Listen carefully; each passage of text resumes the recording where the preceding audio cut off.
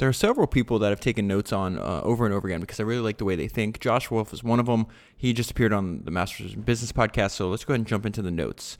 So he says, if you don't grow up with money, you want it. He was reflecting on his own humble beginning, grew up in Coney Island, single mom, dad was not in the picture. So he says, I think the best entrepreneurs, if you can find the people with a chip on their shoulder that came from some sort of messed up background, it is almost always predictive that they will be very ambitious. So he says, growing up in Coney Island made me super skeptical and cynical of human nature. I'm fond of the Shakespeare quote, there are daggers in men's smiles. So he talked about growing up in Coney Island, you see all kind of hucksters and hustlers and liars.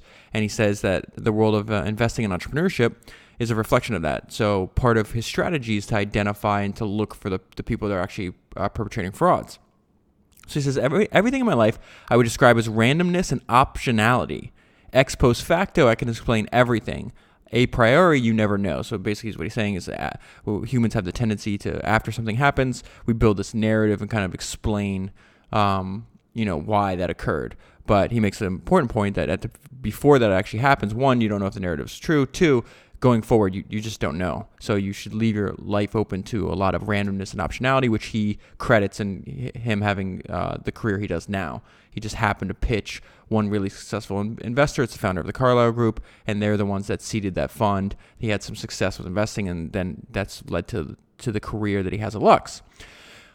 He does make this next point that I really appreciate, and sometimes so the beginning of the sentence is something I identify with, because there's a lot of the things that Josh says that I'm prone to agree with. Like default going into it, I just agree with a lot of his outlook. But the second half of the sentence, I'm less skilled at doing. So let me just read it to you first. If you're going to be skeptical of other people, then you have to be a little skeptical of yourself. So I'm definitely skeptical of a lot of people, and I'm not that good at applying that skepticism to me and basically identifying where I'm lying to myself at, which I think is extremely important because we're all prone to make mistakes.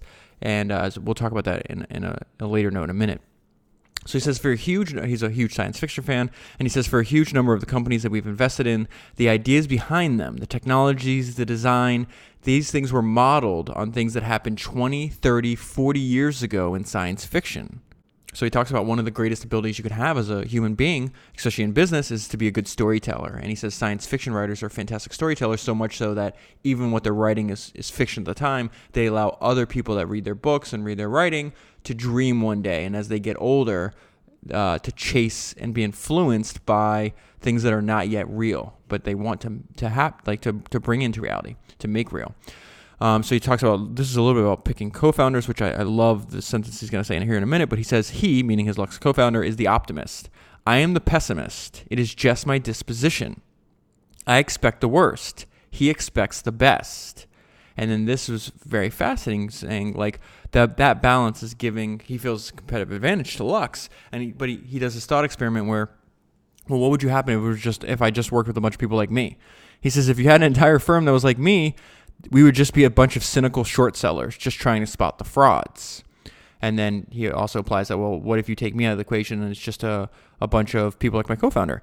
He says, if you had a firm entirely like him, we would be lemming growth investors paying any price and going off the cliff. And so why would you want to maybe have a co-founder or work with other people that are so different from you? And Josh says, if two people think the same, one of them is unnecessary. He makes a really good point. This is something was really hard to internalize, especially people that just starting out in entrepreneurship were prone to copying things around us and kind of building on that.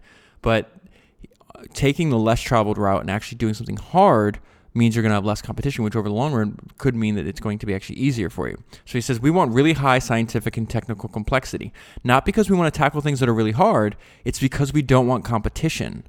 The problem with funding and doing easy things is you get hundreds of competitors. And related to this, he talks a little bit about what's important to him. He says, I'm psychotic about competitive advantage. The single best trait of an entrepreneur is someone who could tell a story, somebody who has that narrative power. And he talks about people that have impact on his life. E.O. Wilson, the author, had the biggest impact on me intellectually. His book, Consilience, The Unity of Knowledge, was modern Renaissance thinking. Wilson turned me on to Charlie Munger.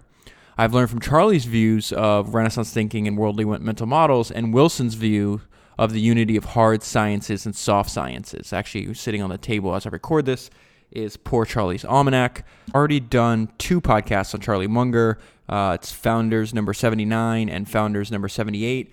And then as soon as I finish, it should be soon, reading Poor Charlie's Almanac, I'll do another podcast on him because I think he is I'm with Josh on this. He's just fascinating the way his mind works.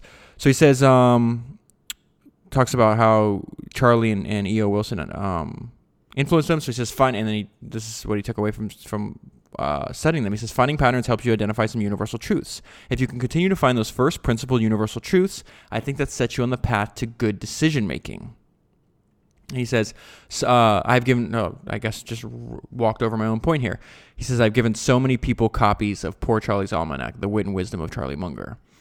I just looked it up today. I paid probably $60 for the book. It's on sale at Amazon.com right now for $29. I'd pick it up if you haven't. Somebody asked Charlie Munger, what is the single thing you would attribute your success to? He said, being rational. And so Josh was talking about the work of Danny Kahneman in his book, Thinking Fast and Slow, among others. He's just identified, humans have a bunch of different cognitive bias. But the problem is, most of us are, first of all, unaware that these even exist. But if you studied Munger and Kahneman and other people like that, you realize they exist. But even when you know they exist, you're still prone to commit these acts, these errors in rationality. That's why Charlie Munger is saying, hey, the single biggest thing that's contributed to my success is that I've been more rational than other humans. So Josh is saying, even being aware of every cognitive bias humans have won't stop you from falling victim to them. You can look at an illusion, know it's an illusion, yet it still works on you. Then he talks a little bit about capital allocation, and so I'm less interested in that, but I am interested in how it applies to companies. So let me just tell you what he says and then what that made me think of. He says there's a barbell to capital allocation today. There's money going to very, very small funds. I call them minnows. At the other extreme is the megas. The megas are people that are raising billions of dollars. So then I just added this side note. I feel it's the same for companies. That reminded me of one of my favorite Jeff Bezos quotes, who's picked up on this at the very beginning. Even this idea, what I'm about to say to you, seems less obvious when you look at how entrepreneurs are building their companies today. I think it's more obvious today than it was when Jeff said this. But Jeff says, on the internet, companies are scale businesses characterized by high fixed costs and relatively low variable costs. That means you could be 2 sizes. You can be big or you can be small. It is very hard to be medium. A lot of medium-sized companies have had the financing rug pulled out from under them before they could get big. And I think there's a barbell to the way companies need to be designed. They can be large, although much smaller than the large companies in the past, or they can be extremely tiny. What I hope to see, what I'm personally interested in, is millions and millions of tiny companies. I'm talking about 1 people, 2 people, maybe 5 people, maybe 10 people, something like that.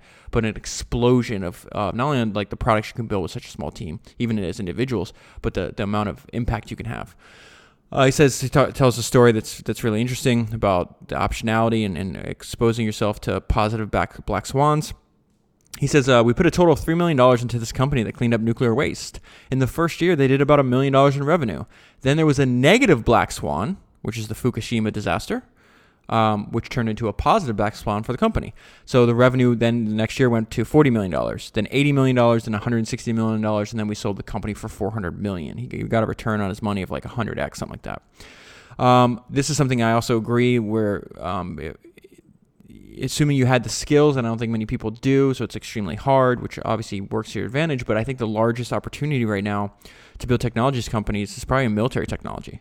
And Josh picked up on that. He's made investments in this. He talks about like why that is kind of obvious now. He says, I think military technology is one of the most exciting and important areas in the next 5 years, in part because the vast number of big tech companies, Google on down, are eschewing working with the military. What's the end result of that? It is creating a giant gaping hole where there's a tremendous opportunity for some of the smartest technologists to work on these problems in defense. If you think about where the United States spends most of its money, look at its budget.